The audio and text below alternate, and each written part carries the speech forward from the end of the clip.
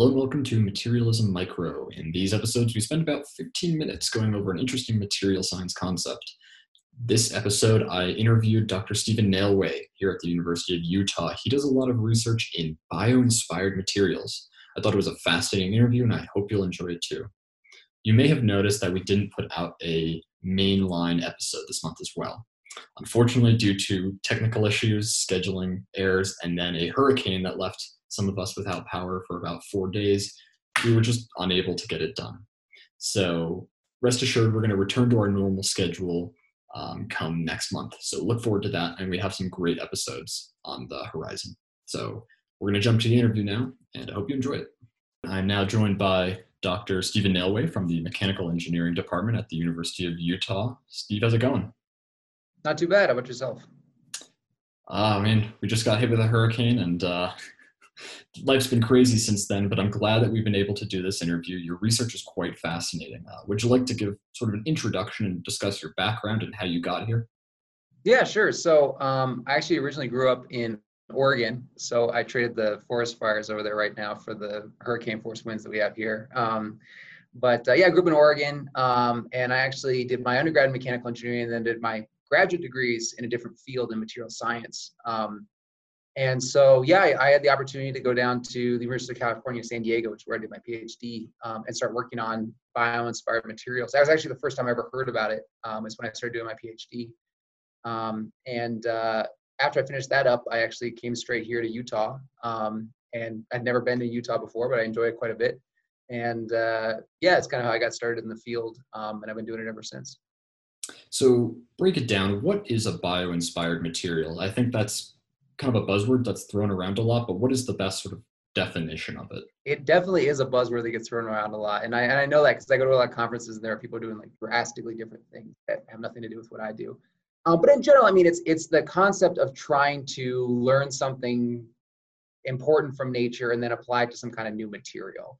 The way that I tend to do it has a lot to do with the structures that we find in nature. Some people actually try to like perfectly mimic natural structures. Usually that's kind of called biomimicry, where they're actually trying to like make brand new skin, for example, exactly the same as human skin. It's just made in a lab.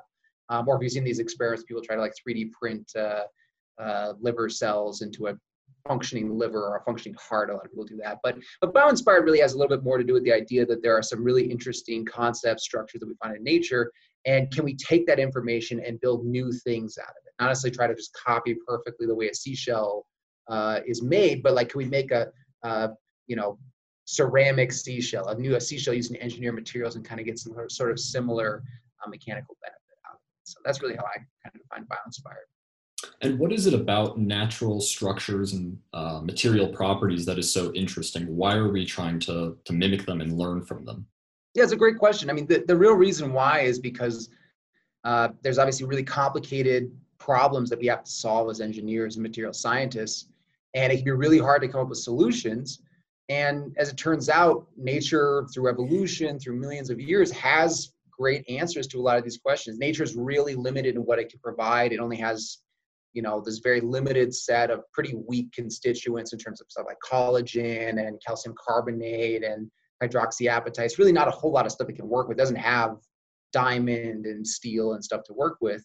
But what it can do is provide incredible properties. And the way it does that is through really intricate structuring. The thing that nature can do that we can't do very easily is this really intricate bottom-up fabrication of materials that allows it to create these really complex structures that have properties that way outperform what you would expect based off like a simple mixture of constituents.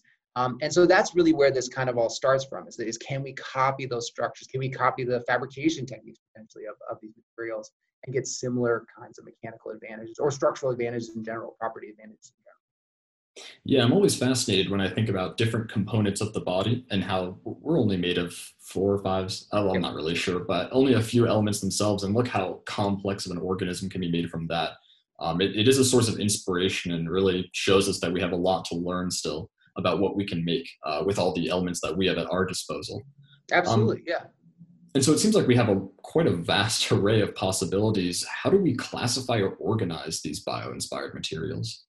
Well, there's a lot of people who try and do this. I have a system that I came up with back during my PhD where we tried to figure out kind of what were the most common structural design elements based off of the mechanical advantages that they provide, right? So like if things want to try to be impact resistant, for example, they might provide a certain specific kind of design. In that case, we thought it was this helical design of fibers that are aligned in sort of a helix pattern as they grow through the material. Or if they want to be really strong in tension, they have these highly aligned fibers, this fibrous structure, similar to what you see in like a rope.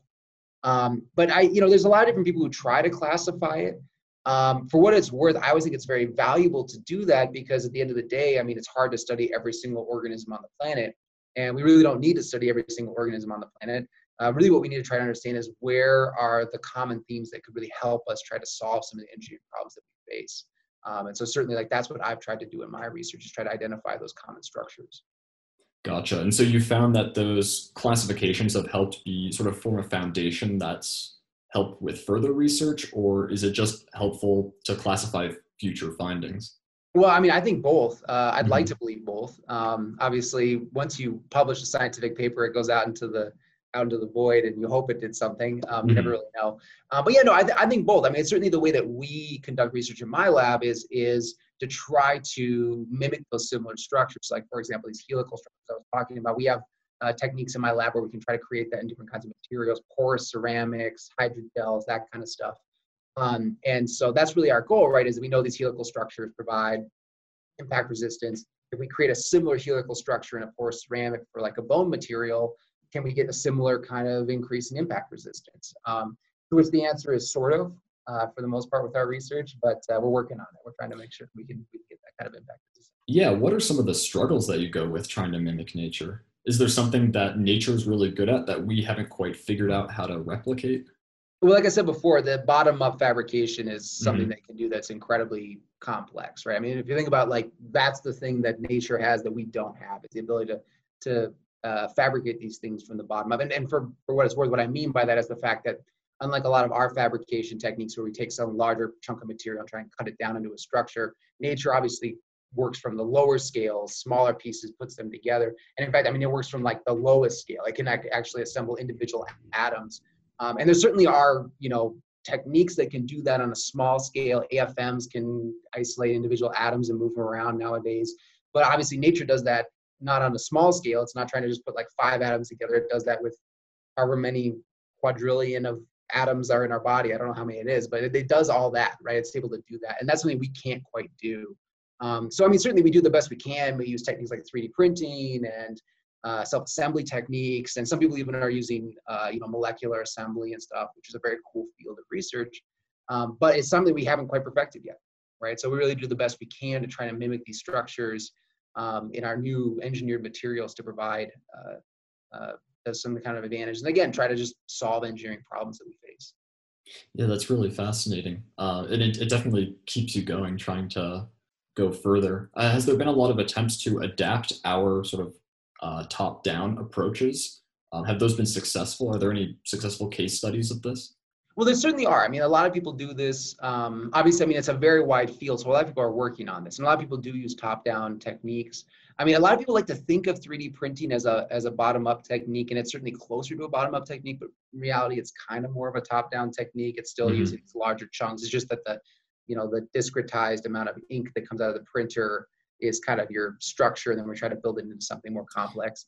But a lot of people do these kinds of things. A lot of people have found techniques. A lot of stuff we work on right now and a lot of other people work on is trying to use energized fields to control these things, because that allows us a little bit more depth of control, things like energy waves, like electromagnetic waves or ultrasound waves, that kind of stuff, where we can actually control things on a more finite scale, if you will, than like a 3D printer.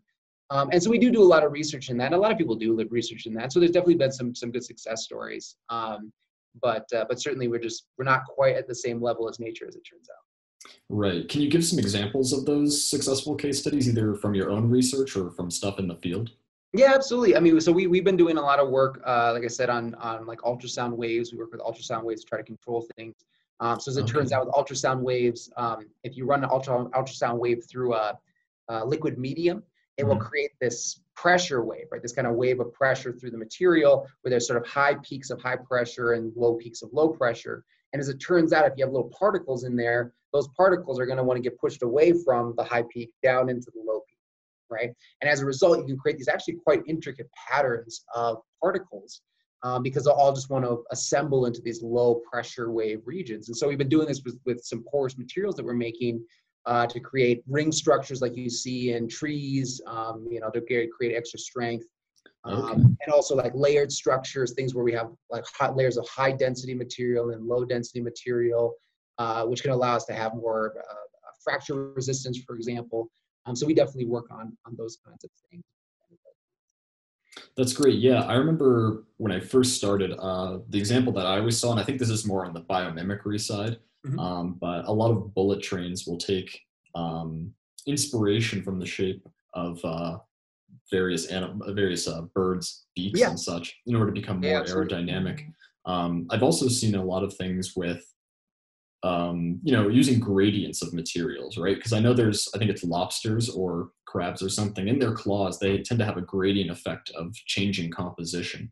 Yeah. And I know there have been some implementations of a similar approach to designing materials to try to take advantage of different properties at different locations. Yeah, for what it's worth, crabs are an interesting one. I actually had a friend when I was doing my PhD. If you've never been there, so UC San Diego is right next to the ocean, but it's kind of over a hill. But the Hmm. oceanography department is right on the beach. And so I had a friend who worked on crabs, and I always wanted to go visit because then I actually went to the beach. It was actually really nice. Okay. But crabs are really interesting because their shell is made of chitin and not a whole lot else, right? And it's kind of hard to actually have a defensive structure when you only have one material to work with. And so they do have this really impressive gradient in properties that they go throughout their shell in order to give them some defensive protection, because really they don't have a whole lot else to defend themselves against anything. As much as we always like to believe that they have their claws out there like grabbing stuff, it's pretty hard to actually like fight off a fish with just these they have to have some defense, right? Right.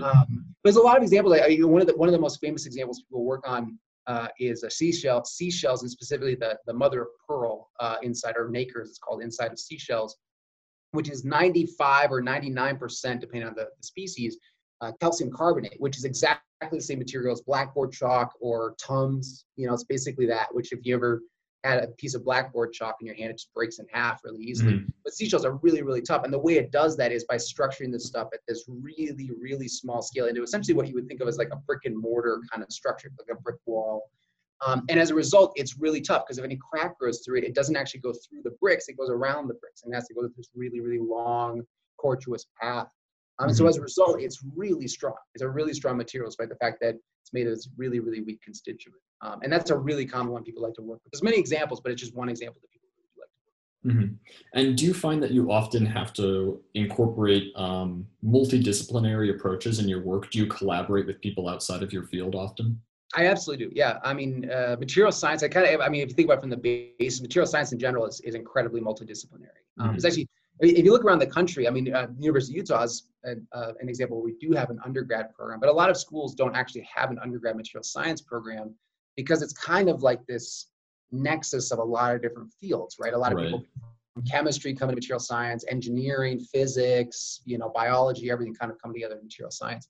And specifically, what I do a lot is that I found that when you're working on these projects, when you want to try and study something in nature, the easiest way to do it is just find someone who actually studies nature. Because a lot of times these people, if you think about biologists, zoologists, herbologists, they know all this really interesting stuff about some specific plant species. They know what it's able to, I don't know, launch spines out of itself in self-defense, right? Mhm. And they've always known this, but it's not their job to study why, or how, I should say, right? They want to study how this thing evolved, or where its place is in the food chain, for example, but they don't actually want to study the physics of it, of how this happens. And so if you just go talk to these people, they usually can list off like 4 or 5 things that are really interesting to look at. And so that's usually how I do this, right? When I was doing my PhD, I did with the people with the oceanography department. Now I'm working with some people at Redview Gardens, and also some people up at the Natural History Museum that work on fungi. And that's basically what you do. You just go talk to them. They know all this stuff about the fact, like, there's a fungi that can explode up through concrete. The guy Oh, knows wow. about, right? And so it sounds really interesting, right? So like, Mhm. why don't we study this? It's not his job to study it, but it could be our job to study it. So usually that's how you do it, right? You kind of just build this team of people who know different aspects of it and try to bring your expertise into the situation. Great. And how often do you reach out to people in other fields? All the time. Yeah, I mean, I do it all the time. hopefully my students eventually start doing it on their own, but for the most part, I got to do it myself. So, but no, I mean, we do it all the time. And I mean, I would even say beyond that, a big part of material science and building and studying materials is having to do a really wide array of, testing techniques and fabrication techniques. And it's too much for one person doing their own lab, right? I mean, maybe if you had millions and millions of dollars to buy equipment, you could do it all yourself. And I think maybe there was a time back in, I don't know, what, the 70s or something, where you could do that, you pull that off. But that's just not the way research works anymore. There's no reason to have all this equipment in your lab. So you end up working with people. I mean, I work with people in the metallurgical department, material science, chemistry, biology, just to use the different techniques that they have, right? So everyone can bring something to the team, and then we can do something interesting with the results. Do you think that the necessity of having different disciplines and perspectives involved sometimes slows down the research process because you have to reach out to so many different people and involve them? I mean, it can, it certainly can. I think it's worthwhile. I always think collaborating more is more worthwhile than collaborating less. I mean, obviously, then you get to the real meat of doing research, which is a lot of interpersonal interactions and making sure everyone's getting along and stuff, right? Which always seems surprising, right? You go get a PhD, and at the end of the day, it's really about, trying to get people to work together. Right. But I mean, that's just part of the game, right? I mean, that's part of the job, and it's a fun part of the job, right? Because the truth is, none of us know everything, right? We all know something pretty well, but none of us know everything. And so being able to get together with a group of people and kind of learn from their experience can be really, really valuable. Mm-hmm. So where do you envision the field going in the future? What are some of the challenges that still need to be tackled, and where are people within this field focusing their research on right now? Yeah, well, I mean, I think there's kind of two areas of growth in the field right now, I would say. One is just the fact that, there are a lot of interesting organisms out there we still haven't studied, right? And I think that's a very valuable area of expertise, right? People are studying stuff like, crabs and seashells and stuff. They've been studying that for quite some time now, but there's always these different organisms out there that are really interesting to look at that we don't even know about yet, right? That people are studying. And admittedly, when I go to a conference, that's the part I'm most interested in. It's who's actually working on some like new organism out there, has some new interesting research. Last conference I was at, somebody was working on these cacti that are like a highly porous structure, but they live out in the Arizona desert where it gets super windy. And so they have to like be able to, hold together. And so they have this weird structure so they can like twist in the wind. Like that, like I think that stuff's really fun. I think that's really cool. That's one area. The second area is, like I said before, there is this massive challenge in terms of understanding and mimicking the way that nature actually does fabricate things, right? And it's really two parts, right? One is that when you want to look at a natural structure and you want to understand how it self-assembles at this really tiny scale, that's a very tough problem, right? Because, AFMs happen in a vacuum, right? TEM happens, you have to take this thin slice of a material and put it into, completely sterile conditions. That's not going to work. You can't take like a seashell that's alive and put it in the TEM. It's now dead, right? There's no way, there's no way to stick it in there and understand what happened, right? And so that's a real challenge, right? How do we actually, look at how these things are being formed, from an actual like in vivo, perspective. And then just trying to mimic that, right? I mean, just having the techniques available to actually do this is not something we really have been able to figure out yet as a scientific community. So I think there's definitely a lot of room to continue to grow in this area. Right. And do you have any resources, books, other podcasts, or maybe some videos for people who are interested in this field? Yeah, it's a great question. It's kind of an interesting field because, like you said, it's a big buzzword. I actually don't know if I have any like really great answers for you in terms of that. My former advisor wrote a book on it, and it's a pretty good resource in terms of like, kind of a more general area to look at. But admittedly, I don't actually have a great answer for that, for what it's worth. So, okay, what was that book called? What is it called? It's like bio-inspired, biomimetic, and biomaterials, I think is what it's called, that my advisor wrote, which actually is a pretty good resource on it. I actually also offer a class on it every other year that we kind of focus on different things here at the university. But yeah, I mean, like I said, there are other resources out there. Some people do, people are writing books about it, and obviously like doing with blogs and stuff. But I'm just actually not super familiar.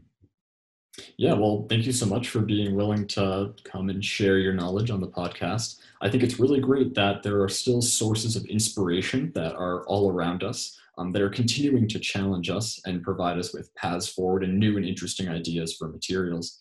Any final remarks? No, everyone should get out there and study nature. We need more cool answers from nature. So if you know of some really cool behavior, really cool material in nature, you should try to figure out why it does that. That's the whole Mhm. point of this, the whole nexus of this research. So, Awesome. Well, thank you so much for chatting with me today. yep, no problem.